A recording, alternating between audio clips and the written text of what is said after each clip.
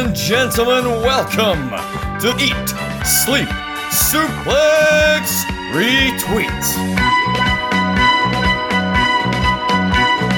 Welcome everyone to this new special edition of ESSR Central. I am the first time host for this show for myself, the big dog, Alan McLucas, and this week we're going to talk about all things that have been happening across the world in the world of wrestling. So, before we go into all that, we'll just get some housekeeping out of the way. Please remember you can follow us on Suplex Retweet on social media, on Facebook, Instagram and Twitter. We're also on all good podcasting sites such as iTunes, Spotify and loads of other. I like Podbean, it's a good one actually. And lastly, you can also find us on YouTube as well as Suplex Retweet. We've got loads of other content on there, great back catalogue, and there's also going to be a new show coming up in the new year once Auntie Nick lets us all out. Bohemian Rhapsody. You'll find out more later on. But first, before we go into the show, I need to discuss this week's panel. And, well, I didn't get a great panel, let's put it. So first up, when this man marries his fiancée, he's going to be a beautiful bride. It's the future Mr. Daniel Brogan. Well, shame I didn't get time to update the graphic on this to reflect that lovely introduction, Alan, but yes, I soon will be Mr. or Mrs. Daniel Brogan, rather. That's going to be confusing for me to say. It's a tongue twister. Dude, we're meant to do the show easy, okay? Well, I try. Next up, my next panellist. Well, how did I put this properly? She's absolutely shite at Fortnite. It's Pamela Brogan. It's actually Mr. Pamela Campbell to you, and at least I can turn the game on. The game's shite, I'm sorry, who cares? How you doing, pal? You alright? People that can't play it. Yeah, I'm a COD player. How you doing anyway? You alright? Yeah, not bad. Excited to come on. First one, isn't it? Well, thank you very much for coming on. Well, we finally have our reigning and defending 365 champion on the show. Yes, but yet, I don't see the title. She hiding it. Auntie Nick has taken it away for safekeeping. Fair enough. It feels like there's so many people that might egg their own computers that seen me on this show, so I didn't want to rub anything else in and salt in the wind. Fair enough. And my last panellist. You think being called 44 was a cool thing? Like Agent 44 from Hitman? Not with this guy. All he'll hit you with is his shite patter. It's Scott McLeod. Oh no, shite patter. If you're going to insult me, get it right. It's Agent 47. Thank you very much. From Hitman. I know that. I just wanted to see you pick it up. How you doing anyway? I'm a massive nerd. I know, so man. Look at me. So, moving swiftly on, there's a reason I went to Scott last, because Scott is the start of my favourite country in the world, Scotland, and this has been a phenomenal week for Scotland. Especially Scotland, you bastard! Scotland! Scotland! Scotland! Perfectly said by the boys from Burniston. And just to explain why, I am a member of the Tartan Army. My Tartan Army's foot soldier. There you go, that's my Tartan Army travelling group, Wester. And basically, we're going to the Euros. First time we're qualified since 1998 for a tournament. Cannot wait. Already booked for Wembley. Cannot wait. This is going to be so good. But away from the football for a moment, it's just been fantastic because we've had the Scotland rugby team beat Italy in the Six Nations. As well as that, Tom Stoltman was the runner-up and the world's strongest man. And the most important reason why I'm bringing up Scotland and bringing it back to the wrestling is because Scotland has a two-time WWE champion, Drew McIntyre. So, I'm over the moon that he's champion. I'm going to start with you, Scott. What's your thoughts on him becoming the WWE champion, considering he only lost it very recently? Yeah, it was bizarre. Like, I wasn't expecting it to happen, even though, like, the talk since matching was, like, I'd done more to build a match between bloody Drew and Roman rather than Randy and Roman, which was accurate. And I don't know why. I actually didn't watch the match. I knew he'd won it. I know just before we recorded, seen the clip of him coming out with the sword, and that, which according to Gary Cassidy belongs to Vince McMahon. So it's Vince McMahon's sword that apparently Stephanie and Triple H bought him on a trip to Scotland. and so he let Drew use it for his entrance. So the more you know. I'm trying to. It's a very cool entrance, though. It is. I'm happy to see him win the belt back. Obviously, for ages we didn't know if we were going to get a Scottish World Champion. Now we've got a 2-time World Champion, and it just seems weird. It just seems like a excuse to give Orton another title win, because we know he said he wants to also tie Flair's record and potentially break the record. So it kind of feels that's the whole reason he won the belt in the first place. Kind of like when Cena got his 16th win only to lose it 2 weeks later. But I actually think a Drew Roman match is actually the best possibility we could get for Survivor Series, because they've faced each other in the past. They've had good matches. And before you move on to our other panelists, I've got a wee fact here that was actually given to me by Ross. A couple of facts here. Apparently, this is the third time in a row that there's been a WWE Champion versus Universal Champion match announced for Survivor Series, and this is the third straight time the titles changed hands. Before we got there, we had AJ beating Jinder in 2017, AJ losing to Bryan in 2018, and now here. And also, this is the 15th time the WWE title has changed hands on Raw. And also, ironically, given that he's going on to face Roman, the last time it changed hands on Raw is when Roman beat Sheamus in 2015. The last time the WWE title changed hands on Raw. It's quite an interesting fact. In regards to, obviously, you mentioned there that Roman and Drew is now the match. I'm going to come to yourself, Pam.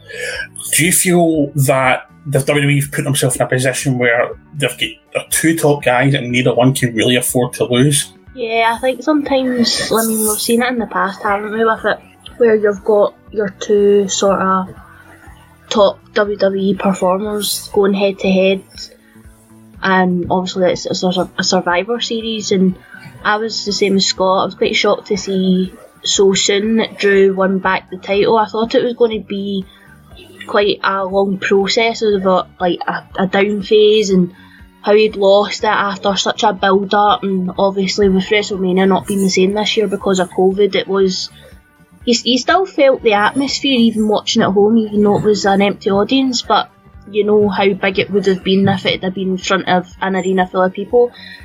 And when he lost the title, it was just that kind of come down of, oh my god, it's like it feels like we've just watched them win it and now it's been ripped away and now it's been given back. So it feels like there's something more to it going on storyline wise, but with him and Roman going against each other, I think it'll make for an interesting head to head, because obviously both of them are big guys, kind of the same look, their approach in their WWE careers and what their goals are and things, and the people that they've faced. So it's a lot to gain and a lot to lose, I would say, in the match for both of them, however it decides to swing. But it'll be interesting to see who walks out victorious, I think.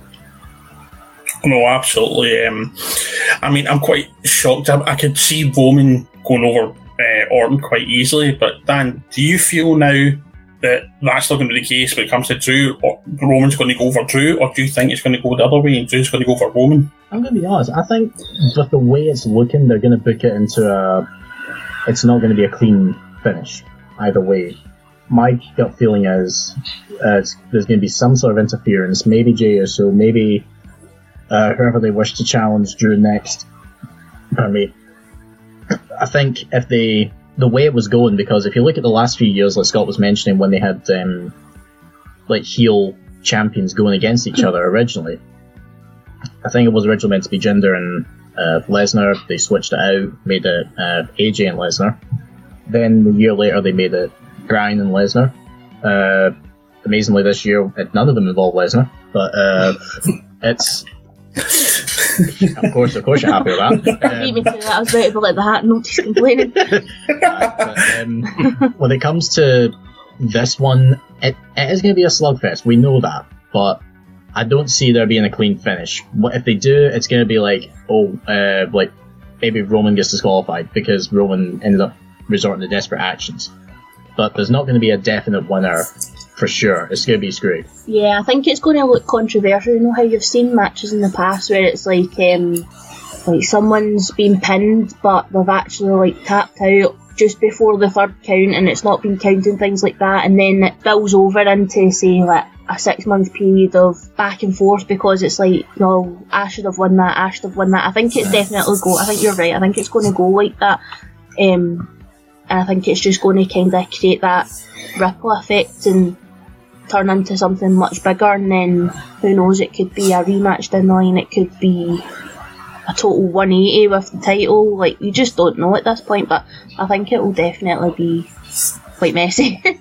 I'll just come to Scott just to finish it off. Do you think it's going to be a clean finish, or do you agree with Dan and Pam? It's going to be there's going to be something shifty at the end of it? No, I think you're better off like having won the one bit by like nefarious means than just having like a DQ finish. I think, given the fact you've got Paul Heyman and Jey Uso and potentially Orton trying to get involved to get retribution on Roman for taking the belt and like continue that feud presumably, I think Drew has like a visual pin after like a Claymore with some sort of distraction. Roman maybe Roman can even do the thing he did to Jey Uso, like the pin, but he kicks out while doing kind of a low blow kind of thing. But I think Roman has to win it more than Drew. I think even if it was Orton, Roman would still win. But obviously now that it's Drew, I think he can win it more heelishly and less clean now that he's going against an actual babyface. Fair enough. I mean, I'm hoping for Drew to win, but I can only see Drew winning. I can agree with Pam and Dan. It has to be a screw finish. I can see Jey Uso getting involved, or Orton, as they've said, but I don't know, but it's going to be an absolutely cracking match. I'm really looking forward to it. I can't remember the last time I was that excited for a champion versus champion match, but I'm looking forward to it. I know that everyone else is.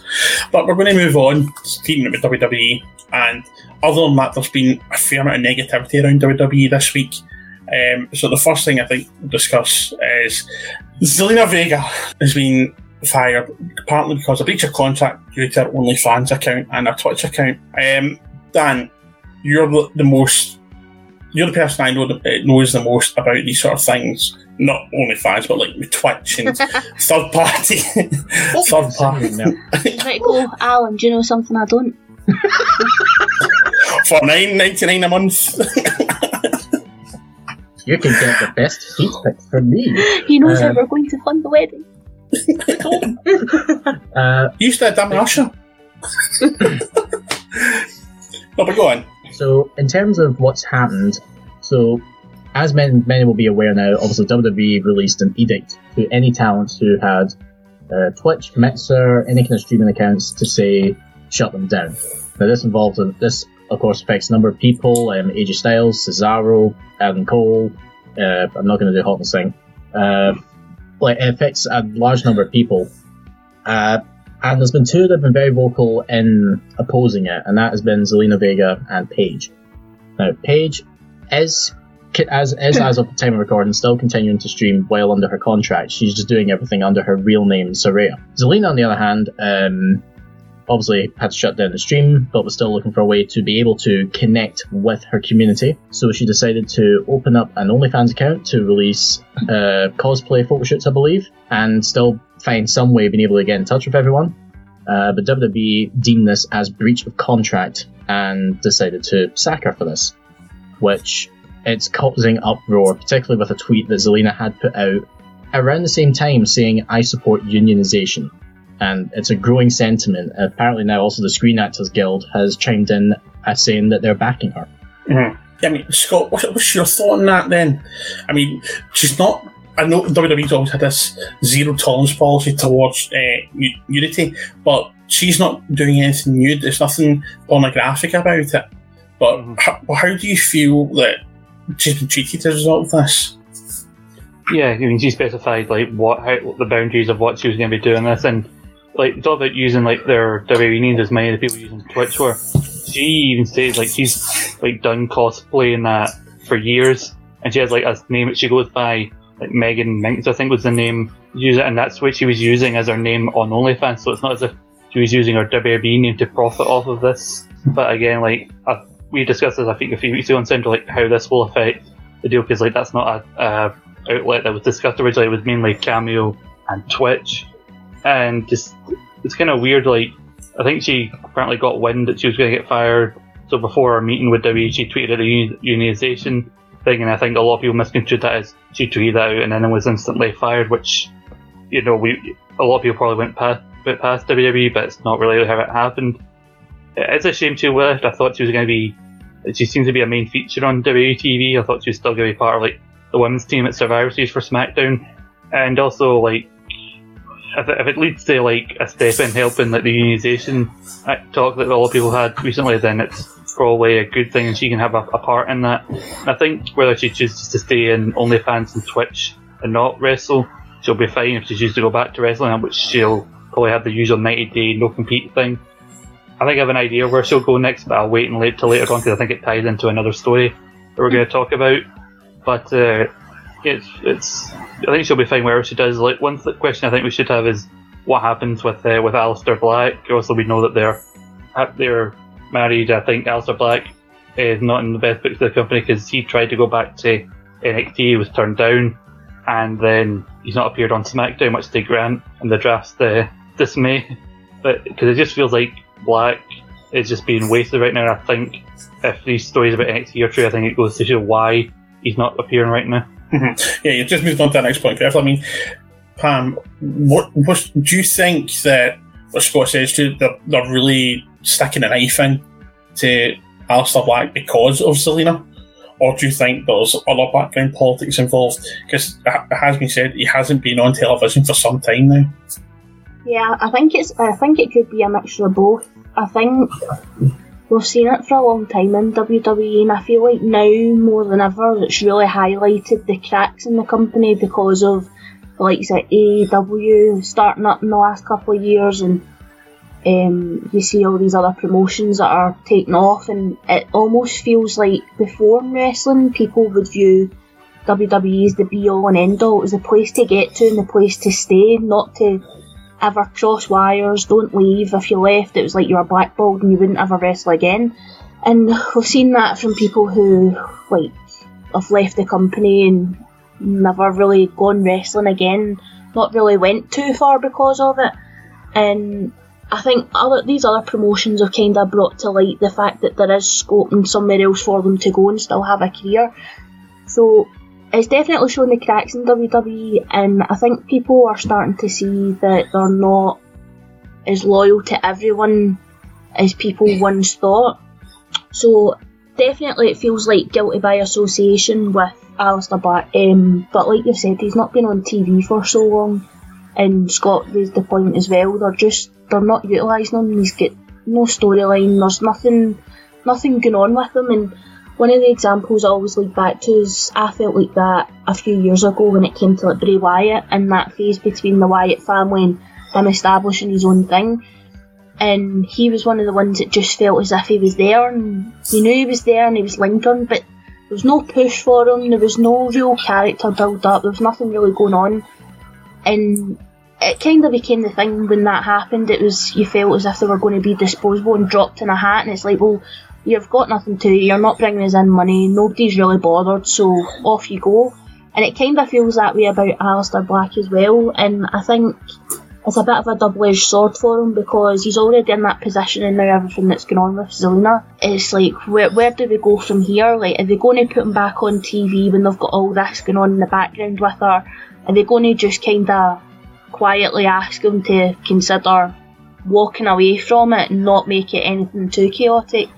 But it's such a shame because he's so talented and everybody loves to watch him. He's so huge, and I think it'd be a real shame to see him go. And it's already tragic enough what's going on now publicly, but kind of backstage with Zelina. So I think he's caught between a rock and a hard place at this point. Don't think there's an easy way out of it, and I don't think it's very clear what's going to happen with him either. No, I totally agree.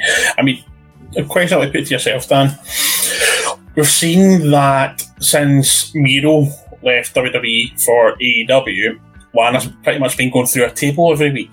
And WWE has this reputation of treating, employees who maybe have a partner or they've been a tag team partner, whatever, or somebody's left to go into elsewhere, treat them pretty poorly. Do you feel this in the long term is going to really affect WWE? Because it looks like AEW seem to be a lot more tolerant and more open to their performers actually having these sort of accounts. So could we see a big swing in talent thinking, actually, do I want to go and work for WWE, and potentially, no, I could be a big star, but I can't have any free will, or maybe go AEW, or maybe a mid-carder, but I've got all the free will in the world.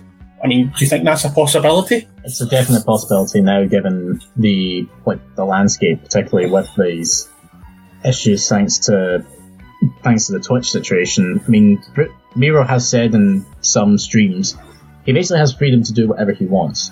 And other wrestlers are even being given similar offers. Like, some have contracts where they can work in other promotions while being under contract to AEW. They have freedom to do whatever they desire. He did say that as far as he and Lana are aware, Lana's not receiving any punishment from what they're saying. But there is word going about that the plan is Nia puts Lana through all these tables, and then at Survivor Series, Lana will put Nia through a table. There's all these. This apparently is what is going to happen. If that is the case, bring it. Yeah, and Lana's going to be the last woman standing as well. That's apparently another rumour what's going about at the end of Survivor Series. I want to see that. So yeah. Oh well, it's an interesting thought. I think WWE, if they don't play this right, they're going to be in real trouble in the future, because I can see a lot of talent just think, screw this, I'm done, I'm going elsewhere. Because as the last couple of years have shown, independent wrestling's grown so much that it's shown WWE it's not the be all and end all anymore of professional wrestling. I think as well, I think in particular the way the women's division evolved, a lot of people are like, right, WWE, like, they're really keeping up with current times and what's going on and things. But I think now people are like, I mean, I might just be talking for myself, but I'm like, I mean, you have progressed from where you were, but have you progressed enough? Like, are you capable of keeping with the way everything else is going? And like you said, obviously AEW's a lot more tolerant, and the way they're working's totally different. So I think WWE's on a bit of a ticking time bomb, and slowly they're going from the popular network and the only network really to be a part of, to now becoming the small fish in a big pond. And a lot of people are just like, I'll just pay my money elsewhere and go and watch wrestling, do you know what I mean? Especially with so many talent moving. Mm-hmm. No, absolutely, I totally agree with you. And that is something I think they totally need to look at, or else they're going to be in big trouble. Yeah. But as you mentioned, they're ticking time bomb. Chelsea Green finally makes a SmackDown debut and breaks her wrist again. Scott, I'll come to you that. Do you think this girl is just cursed? She just doesn't have any luck when it comes to performing? I think so, yeah. I think it's starting to look that way, because she said she was out for quite a while in NXT with a wrist injury, which happened actually during a dark match, not even televised, it was a dark match. And then she comes back, kind of gets this push with the Robert Stone thing, and then that just ends for no reason. And then she makes this debut, and from what I heard, there was a point where she actually almost won that four-way, where it was like going to be like a triple threat, and Liv Morgan wins it, and then somebody recommended Vince, we've got Chelsea Green we can use for an extra body. When it's a four-way, Chelsea's going to win the match. Chelsea gets injured during the match. Okay, let's just go back to our original finish. Liv's going over. So that's how quickly things changed in WWE. We didn't know that already, but it kind of sucks, because it would have been weird to see her represent SmackDown when she's just showing up, because we thought about why are you having the draft a month before Survivor Series defending this brand you've barely been on. So that would have been another kind of thing in that direction, but it just kind of sucks for her, because then she's missed out on an opportunity to be on a Big Four pay-per-view and one of the featured matches. Yeah, because speaking of her appearing big pay-per-views, Dan, she got a shot in the Rumble, and there was a huge buzz about her, but it's just not happened for her, has it? It is one of these stop and start things. It's even the same with they had a few people show up during that Rumble where they got kind of biggish pops. Like Toni Storm also got a bigger pop because she had just competed the night before at Worlds Collide. With Chelsea coming out, it was something different, because everyone's just like, ooh, there will have been that portion in the crowd that was just like, oh, is that Ryder's girlfriend? Just giving that very kind of nonchalant look to it. But it was it is someone who's gone through, she went through Impact and then made her way slowly up the ranks, and now she's been in NXT. She's been working her ass off for ages.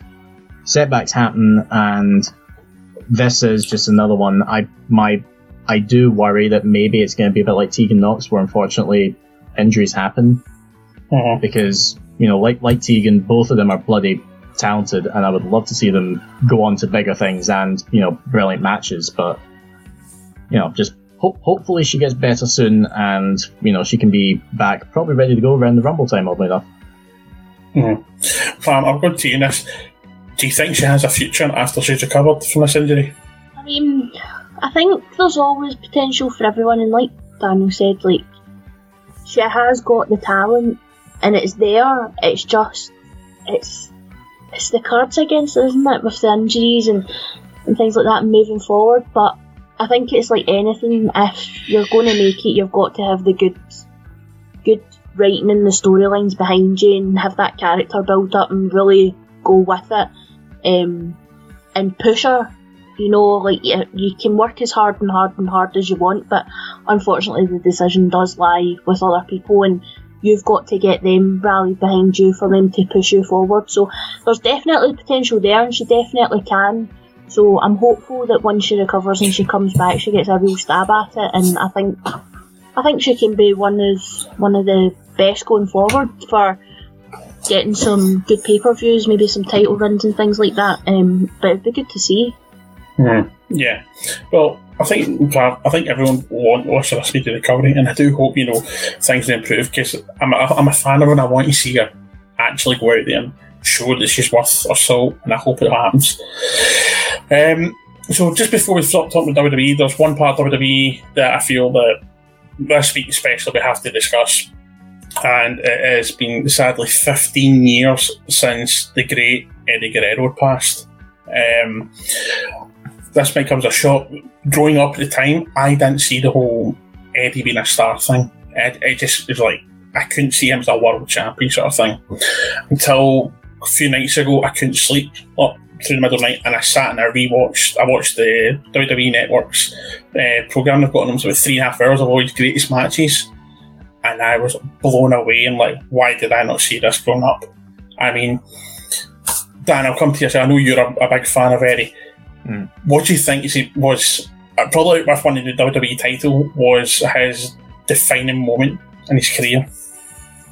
Like, winning that title was the defining moment. Particularly, the main thing I remember was the SmackDown after, where he walked in as champion, pyro going off, balloons everywhere. That's where you get that shot in the tribute packages they always play of Eddie like standing there holding the title. Like, you can see him welling up, just enjoying the emotion of it. And you look at everything that he did in his career, like going from like starting out, like learning to wrestle with the family, the wrestling ring in the backyard, which is just one of the best stories I love to hear. There's a story, I can't remember if it's Hector or another one of the brothers, who says like they would just feel a drop kick and just go, who's that? And it's little like young Eddie, and they're just like, oh, Eddie, usual. There was, I do remember as well, it was one of the greatest promos he ever did, because they got shared about on Twitter the other week. It was his addiction promo before No Way Out, where Lesnar had used Eddie's past as an addict, and Eddie just went, you're right, I am an addict. I'm addicted to this. I am addicted to coming out here, hearing those people cheer my name. I am addicted to being able to inflict pain on my opponents. You know what? I am addicted to the delight I'm going to get when I kick your ass. Like, it was promos like that. Eddie had you in the palm of his hands. There was no other way of putting it. I mean, Pat, is there a moment that stands out for yourself with Eddie? I mean, I'll be honest, I was like you, so I've always watched WWE from very young. It was my dad and my brother that were proper into it, and I always grew up as a, oh my god, but they're really hurting each other, until I obviously grew up and understood. But I think the standout moment for me, because I didn't grow up watching him, so I've really watched the highlights of his career, is that when you're talking about that title winning and coming out on SmackDown, and that whole little, would you call it a speech? Yeah, his promo. Yeah, his promo. Yeah.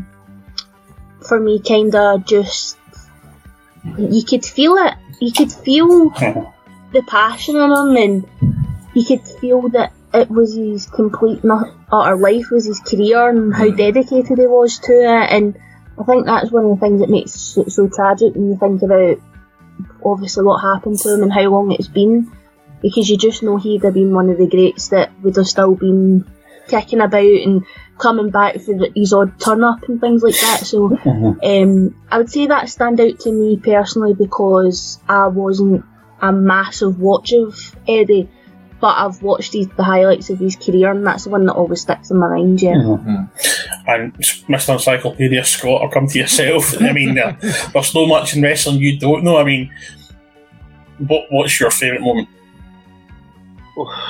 I think for me, as someone who, especially growing up, I remember mid-2000s SmackDown on Sky on a Saturday, with Eddie being part of the famous SmackDown 6. You know, I think for me, like mid-2003 to mid-2004 is, for me, one of the peak times in Eddie's career. Like, he's first ever US champion.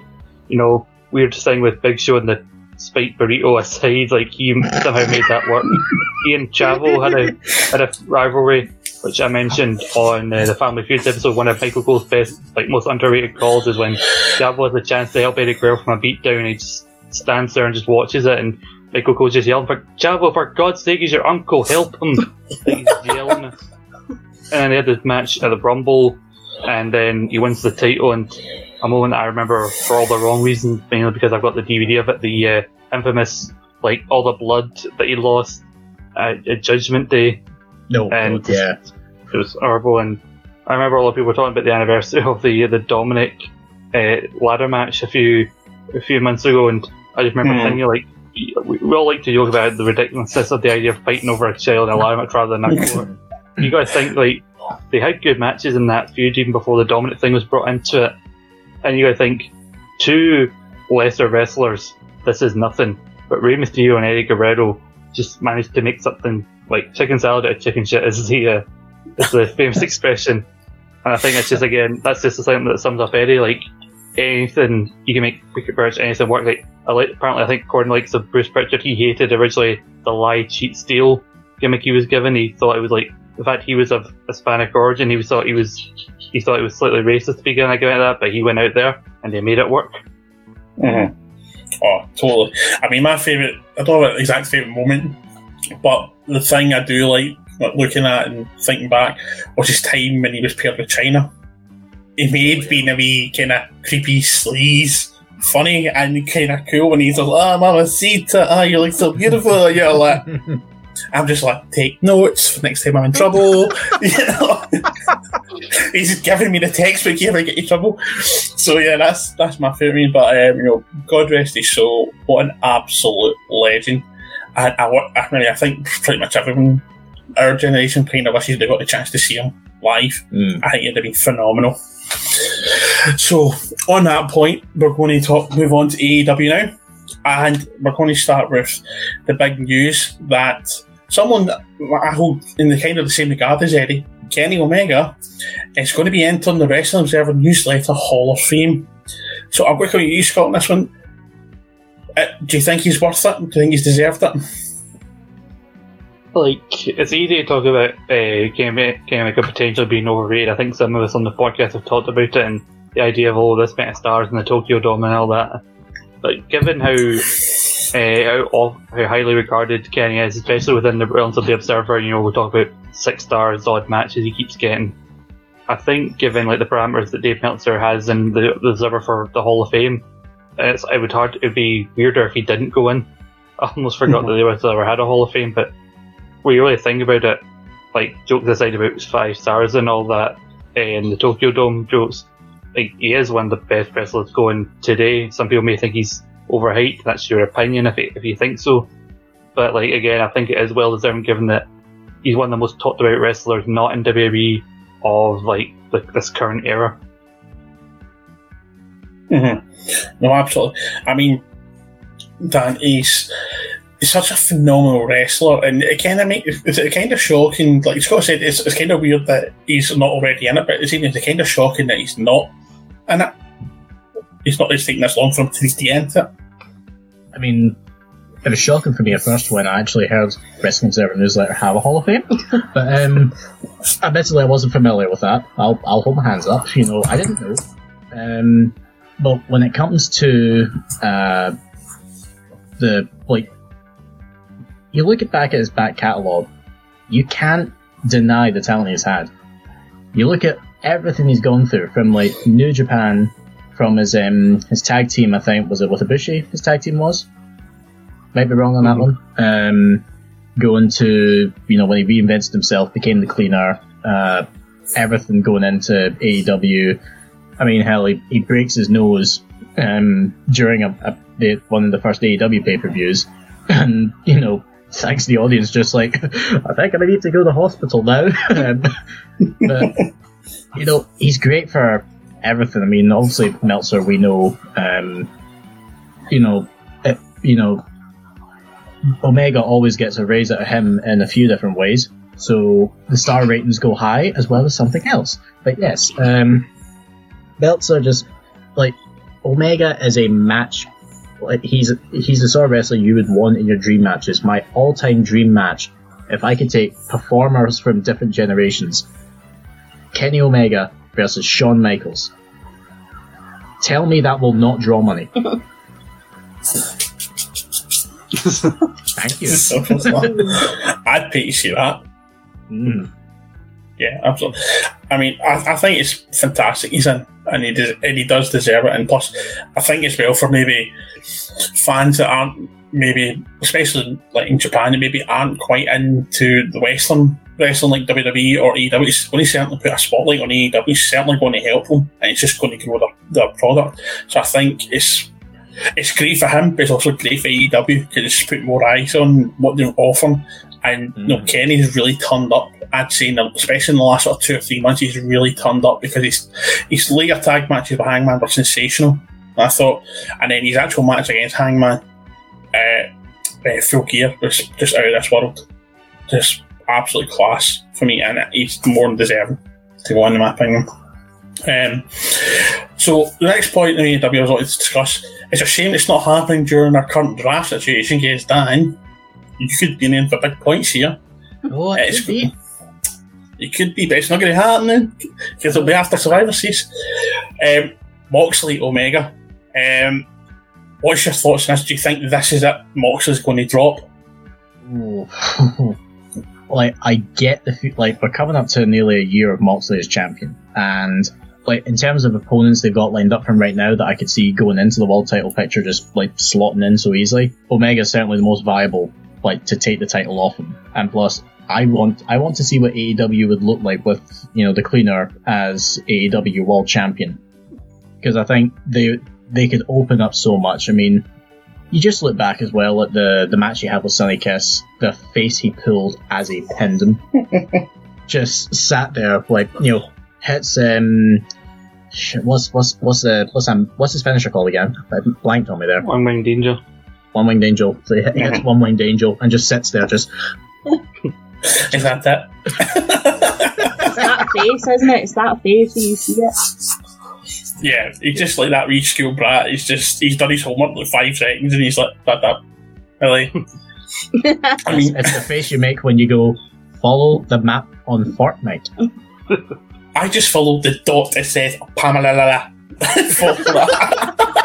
because I can't really read the map. I just find it too confusing. So that's why I just followed Pamela. I'm just looking above me. That reference sails over my head. But I'm glad you caught my deliberate mistake of 44. Thank you. But Scott, I'm going to come to you on this. When we were on Central a couple of weeks ago, I was discussing this with Stephen, and at that point it was going to be going to Revolution. It'll be around the 1 year mark. Is it kind of sad that this match is not actually going to happen round about the anniversary of the first match at one of the big 4 pay-per-views? I don't really think it is. I'll explain in a second, but I don't want to talk too much about the draft because I know this isn't Saturday Draft Live. But if I'm correct, the season 7 of the draft will actually begin the 30th of November. So the November 2nd match will be part of the draft. It's just a case of Dan may not have John Moxley in his team. I think you have to be quick depending on what placement you get there, Dan. So you need to be quick if you want to get John Moxley or Kenny Omega, depending who you I'm think. not in the next season, so it's no skin off my nose. Oh yeah, I forgot. so much to think about. But with regards to this match, I don't think it's that bad because AEW only does 4 pay-per-views a year, and so you need to do big matches on pay-per-view, and so I think it's a matter of time before they change the title on TV. Because like WWE's done it, we talked about earlier in this episode, and I think there was some speculation that Moxley would lose to Kenny on this episode because this is in December, and then January, big show in Japan, Wrestle Kingdom. John Moxley's still their US champion, so I thought, is this going to free him up to then go to Japan? And apparently that has nothing to do with the placement of this match. Apparently Tony Khan decided to do it on this specific episode, but I still wouldn't put it past them to have Kenny win. I think Kenny's the most likely to win the title from Moxley, and I think then you can build to the rematch at Revolution, and from there it'll probably be Kenny Hangman. I mean, yeah, probably. As you said, other than Kenny and then maybe Hangman, there really isn't anyone else out there to take that title off Moxley, is there? I mean, Lance Archer tried and failed. Cody can't go for the title. I think you've got Pac there, but I think he's been gone a while, so they need to build him back up again. Yeah. And also he's got that feud with Kingston and that, and fighting over the custody of the Lucha Brothers. Yep, looking forward to that. Another ladder match. We tribute to Eddie there.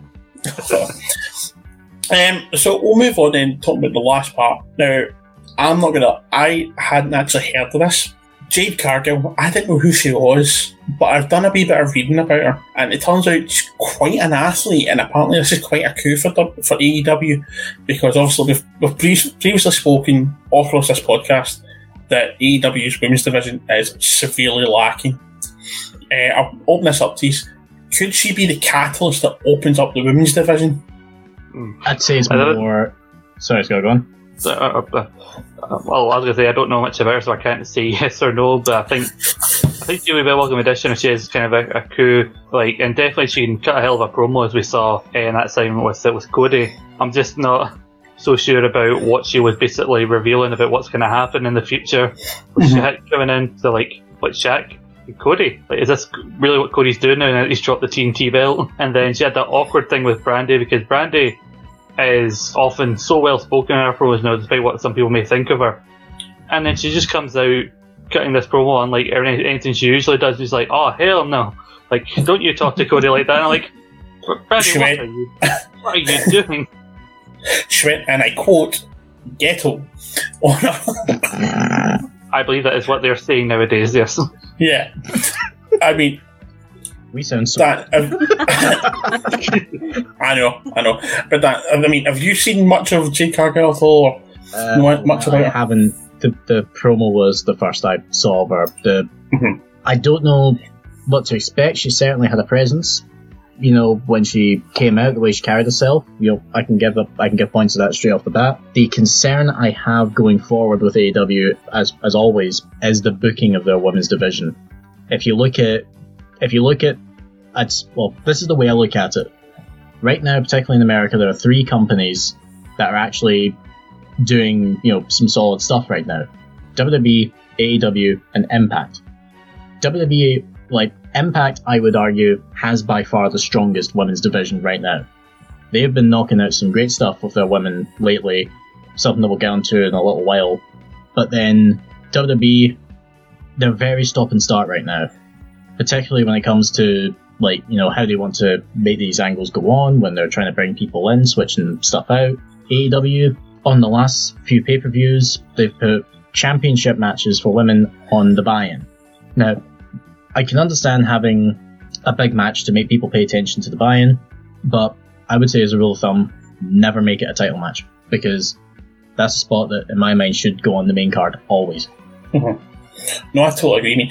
I said I knew very little of her, so I did have 2 minutes today while I was working to do a bit of research into her. So she is a fitness model, but she has a reputation for being a hell of a basketball player, hence why Shaq was there. Shaq is pushing her with Tony Khan and Cody, say, build your division around this woman. She will make your division stronger. She's got a presence, like you've been mentioned. She's got attitude. She could cut a promo. I think it could be a stroke of genius. I mean, going back to the Women's Revolution in WWE, I didn't really know who Becky Lynch was. I didn't really know who Sasha or Bayley were. The only one I knew was Charlotte, purely because of who her father was. So, and to me, Becky's it's my personal favourite, and to me, she is the strongest out of the four. But every one have been hugely successful elsewhere, so it could end up being something similar to that, I think. Possibly a stroke of genius. Who knows? Time will tell. But as you've previously mentioned, Dan, we're going to move on to Impact. And Impact just recently had one of their big pay-per-views, Turning Point. And with Turning Point, there was a couple of title changes. So I'm going to open this up to you. Considering, Bound for Glory wasn't that long ago, are you quite surprised two of the titles that were won at Bound for Glory changed a month later? Not really. So going into Bound for Glory, Deonna Purrazzo was the Knockouts champion, doing some very good work with the championship. Then they dropped it. I think it was originally meant to be Kylie Rae. And as we know now, Kylie Rae has taken a hiatus from wrestling, she's potentially retired. So they drafted in Rosemary. And I get the feeling Rosemary being champion was just intended to be a short-term thing, just from how it's being presented. It did lead to some brilliant segments, including the one where it was like, what's her faces? Deonna and Jordynne Grace are like talking to the lawyers, trying to sort some stuff out, and someone uploaded it on Instagram as the many faces of Deonna Purrazzo, and it's all the different expressions she pulled during the thing. It was just like, the shades on, it was like a very funny collection of the photos. And then the match itself at Turning Point, couple of ingenious spots, like Rosemary going to use the red mist and Deonna preventing it using a red canvas. Not a red canvas, just a blank painting canvas, which she then proceeds to, smash over Rosemary's head because Impact. So, yeah, terrible jokes galore here. I should clarify that. Terrible jokes from me, brilliant jokes from her. Oh, you're big sick. No, she's just correct. I know my place, but I feel like if they were going to try and sort something out, Rosemary, title should have held out a bit longer. Like, it just felt too short. It was a bit like Cena winning the title at the Rumble years ago and then dropping it like weeks later. It just felt the same. I mean, do you feel the same, Scott? Because obviously, as I said, the Knockouts Championship changed hands, but also the Good Brothers won the tag team titles, considering the North had just won it a couple of weeks earlier. I mean, what's your thoughts on that? Do you think it's a bit of a waste on those titles potentially only being with those people for a couple of weeks? I think, not to be pedantic, but it was actually Su Yung that won the title, and I think part of the reason she only won the belt at Bound for Glory is because the idea of she's the surprise opponent. So if the surprise comes out loses, then it's kind of flat. So then I think they just swapped it back to Deonna by making her look smart with the paint canvas and everything, and then put it back on. I thought she's a safer option, put it back on Deonna, who's doing fantastic work. It's Impact for a good chance. I'm not entirely disappointed about this, and the thing with the tag belts is it's weird because the North won in a 4-way match that also involved the Good Brothers, only for the Good Brothers to win it here. Which I do think the idea of just put it on the Good Brothers to begin with, it would be a smarter choice. I think because they had to take them off I don't know if the plan was always to take them off the machine guns because Alex Shelley got taken out of the match before it started at Bound for Glory because I think of a legit injury, and so that gave a good excuse for the Motor City Machine Guns. I'm getting mixed up between Machine Guns, Machine Gun Carl Anderson, Machine Guns, the tag team looking. But Impact don't have a shortage of good tag teams. They've got a great tag division, so I don't see what the harm in it would be. Just have Good Brothers win, rematch at Turning Point with the North. Because nothing really changes other than it's a retention rather than a title change.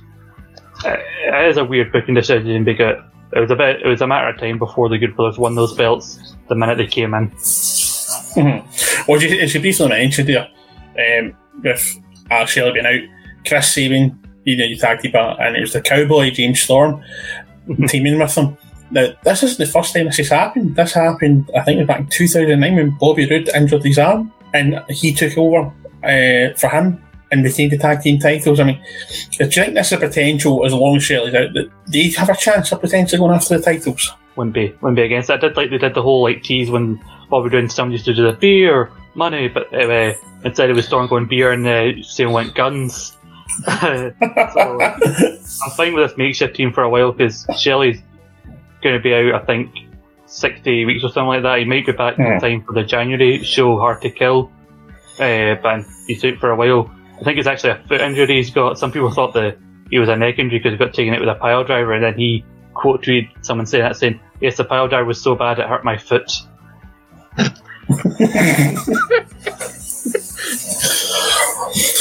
Oh yeah, there you go. You learn something new every day. Yeah. But it seemed like a decent pay-per-view, but one of the major talking points that came out of Turning Point was the Knockouts Tag Team Championship Tournament. They're bringing back the Knockouts Tag Team titles. I mean, what's your thoughts on this? Do you feel that there's a couple of stand out already, do you think, that could potentially take it? Or do you think it's potentially somebody we're not really keeping an eye on, somebody hiding under the radar? I'd say Drake Maverick's relationship's not going that well. They haven't consummated the marriage, and she's actually just gone to work in Impact, so I don't know how that is. I think it's between 3 teams to potentially win this. You've got Havoc and Nevaeh, Kiera Hogan and Tasha Steelz. They've been kind of the 2 main women's teams. So I think this has been in the works for a while. You've also got Taya Valkyrie and Rosemary, I think, are a potential team to win this as well. And one of the big stories going in this tournament is Jordan Grace and teaming with the Formidable to be announced, because the story with her is she can't find a tag partner, like someone she can get along with. I think either they're going to bring someone new in, or it might be maybe Su Yung, because Su Yung did randomly retweet the graphic showing the tournament brackets, so maybe she'll be a surprise partner.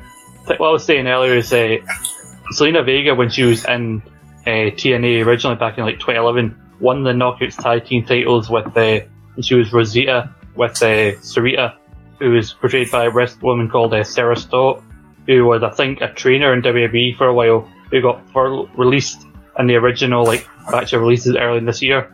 So potentially once Zelina Vega's 90 days runs out, I've seen other people talk about this online, is that a possibility she and Rosita get back together, return to Impact Wrestling, and go after the Knockouts tag titles?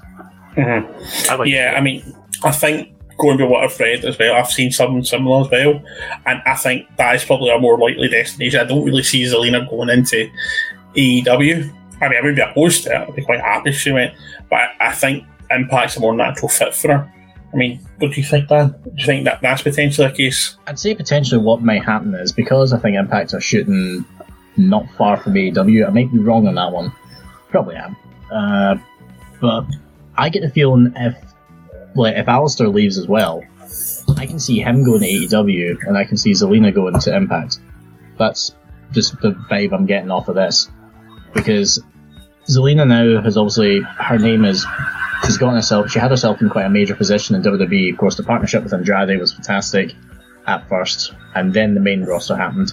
And then what she'd been doing recently, kind of solo, she was showing that she was a fantastic worker.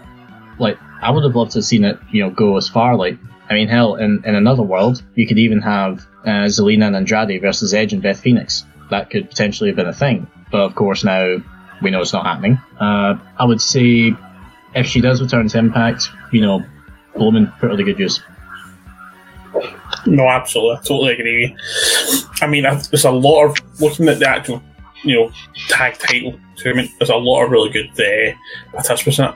And I don't know why, but I'm just kind of swaying towards Jordan Grace. I just don't love her. That's just where my money would be. I think she's potentially, her and TBA, whoever it is, are most likely to win the titles. But we shall see. So that's us with Impact. So we're just going to move on to second last point. Sorry. Go back to speaking. Sorry, it's been such a long day. there has now been announced a new season of The Dark Side of the Ring, and Brian Pillman is one of the names that's been mentioned. I haven't had the opportunity to sit and watch these, but I know, like yourself, Scott, you have. I mean, what are you looking forward to with this? I think it goes to show with, like, the first season had 6 episodes and second had 10. Apparently this is having 14 episodes. So I think it's showing the growing faith that Vice is having in the guys behind the show. I think they said a lot of interviews have been shot, so I think it's a case of, like, the pandemic might not really fully stand in the way of us getting to see this very soon.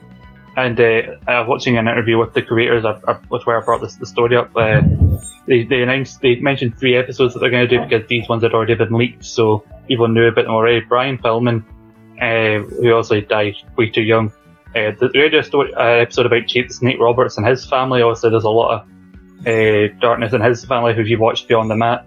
And also, the one I'm actually most interested in is WCW Collision in Korea, which is one of the few shows that WB owns that's not on the network, because, like, it's probably, I think it was part of the WCW video library, which WB owns now that they've owned WCW, and they've never thought of the need to put it on the network, obviously, because I think we know how things go over in bloody Korea.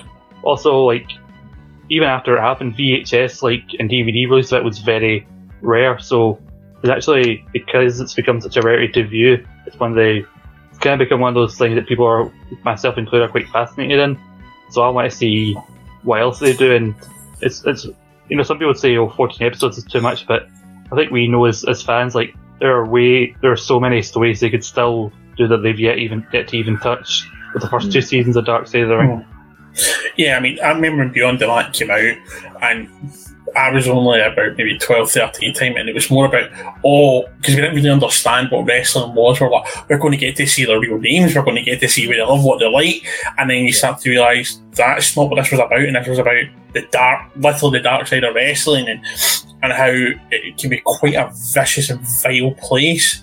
Dan, do you think, obviously, this does a very, very good job in highlighting that? I mean, is there any, obviously we've heard there's going to be a few there mentioned, and the Collision Korea is the one I'm really interested in, because that's actually the highest attended wrestling show in history. Yeah, probably. But well, it was 155,000 over 2 nights, or 310,000 overall. I'm just wondering, is there anyone that you're hoping to see come up in this season that hasn't been on yet? What do you mean, more in terms of, like, appearing in interviews or as a topic of discussion? As a topic of discussion.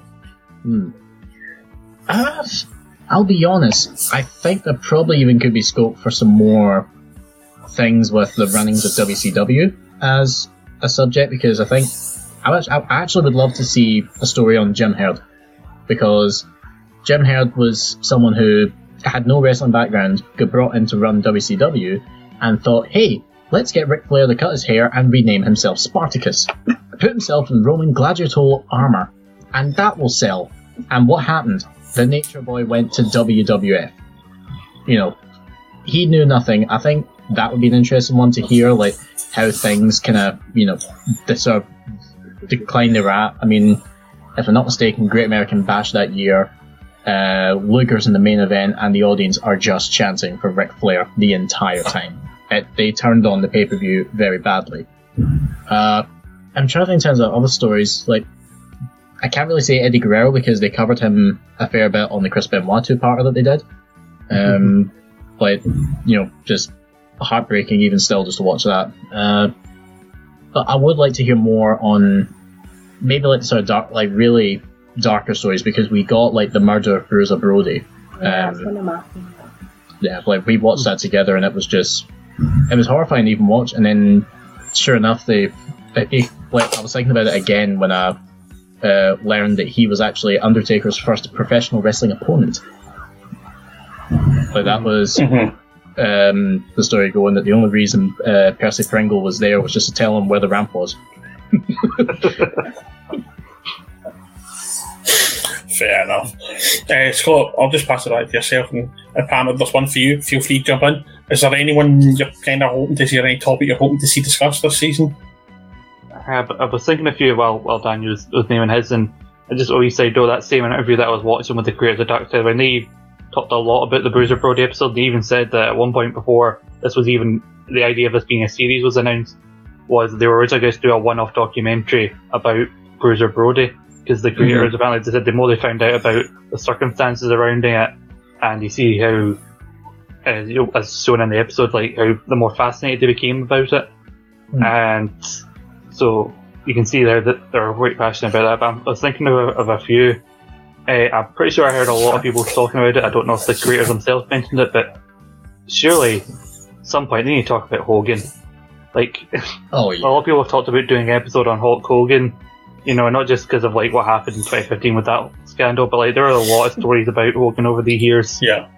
I think, you know, Do one above the love sponge.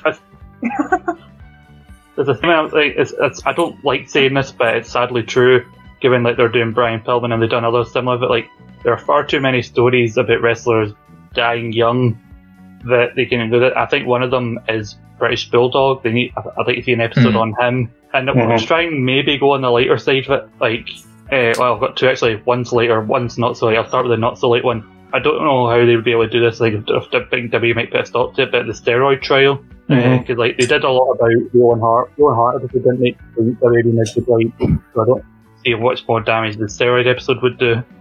And being a bit lighter, I want to see an episode like fully talk about the shenanigans on like Plane Ride from Hell. Yeah. The more stories. That'd be fascinating. Brock Lesnar got around, nearly took down the plane. Ric Flair's flashed and he's still like them. Michael Hayes tried to pee on Linda McMahon, just like I need to know more. I need stories about this. Yeah, because I think that was what was it? It was Quiz Showdown 2. I brought that in as one of the questions. It was a fight the Flash and Fire. I'm surprised none of the answers was what happened on Alan's Stag Do. I'm sure I said that, I think, or something similar to that. Hey, what happens in Amsterdam stays in Amsterdam, unless you stick in a trip. Call. Unless you've got a friend who lives in Amsterdam who then tells everyone out of Amsterdam.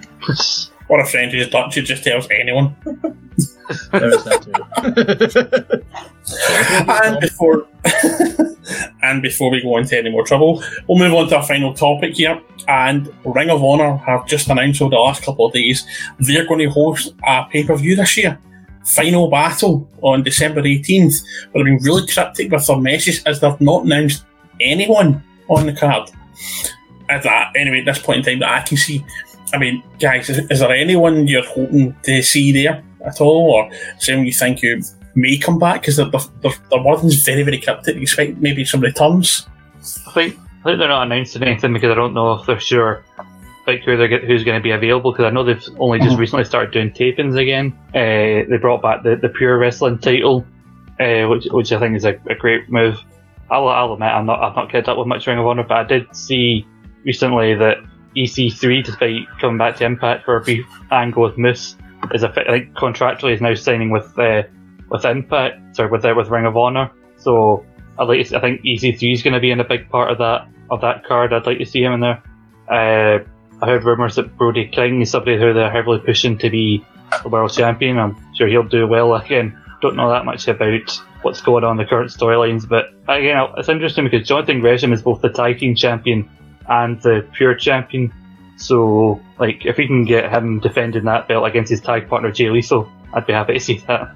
But again, I don't know what they're going to do. What about yourself, Dan? Dan, is anyone you guys are hoping to see? I'll confess myself not too familiar with modern Ring of Honor. The only thing I would just hope is that, in line with, most other promotions that are now starting back their shows, everyone is safe. Get through the show, have fun, and just, entertain any audience that they may have and in attendance, and just, everyone gets out of it absolutely fine. Yeah, it feels like they're keeping things quite low key, so it's a build up for not necessarily like a big surprise that everybody's going to be blown away or anything like that, but just obviously with COVID and things like that, bringing it back. I think they're trying to keep a wee bit of hush hush about it and bring everybody in to see what's going to happen, so I think it'll make for a good watch. I quite like that we're currently a month out exactly, and there's still very little known about it, so we'll see what unfolds over the next 4 weeks with it, and then maybe nothing at all, who knows? But it'll be a good watch for sure. Yeah, this is what I hope this is one of these occasions where social media doesn't ruin it, if there is going to be some major surprises. Personally, just because of the theme for me this week, I'm hoping Joe Hendry makes an appearance, but with him being in lockdown like us at the moment, at that point, it's I would highly likely think he's going to be there, because we apparently will only be out of lockdown a week by that point, so I don't see it happening, but you never know, maybe Auntie Nick will change her mind, maybe. And He might get caught en route to the airport and somebody will grass him in, and then he's definitely not going. Cockney. Sorry, Dave.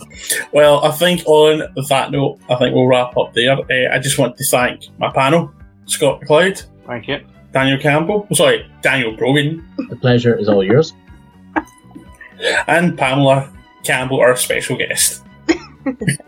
I'm the big dog, Alan Lucas. Thank you very much for watching. Take care, stay safe. Hello, I am the GOAT, David Campbell, and I would like to invite you, the listener, to my new show over at Eat, Sleep, Suplex, Retweets YouTube channel. And that show is The Conspiracy Theory, where once a month, I will be taking a look at all the rumours and speculation in the world of professional wrestling and giving the most important opinion on the matter. My opinion. Yes, that's right. Head over to Suplex Retweets YouTube channel, like, share, and subscribe, where you'll get a lot of other great content over there, such as the new hit show, Quiz Showdown. But don't forget, check out my new show, The Conspiracy Theory, on Suplex Retweets YouTube channel. Farewell, friends.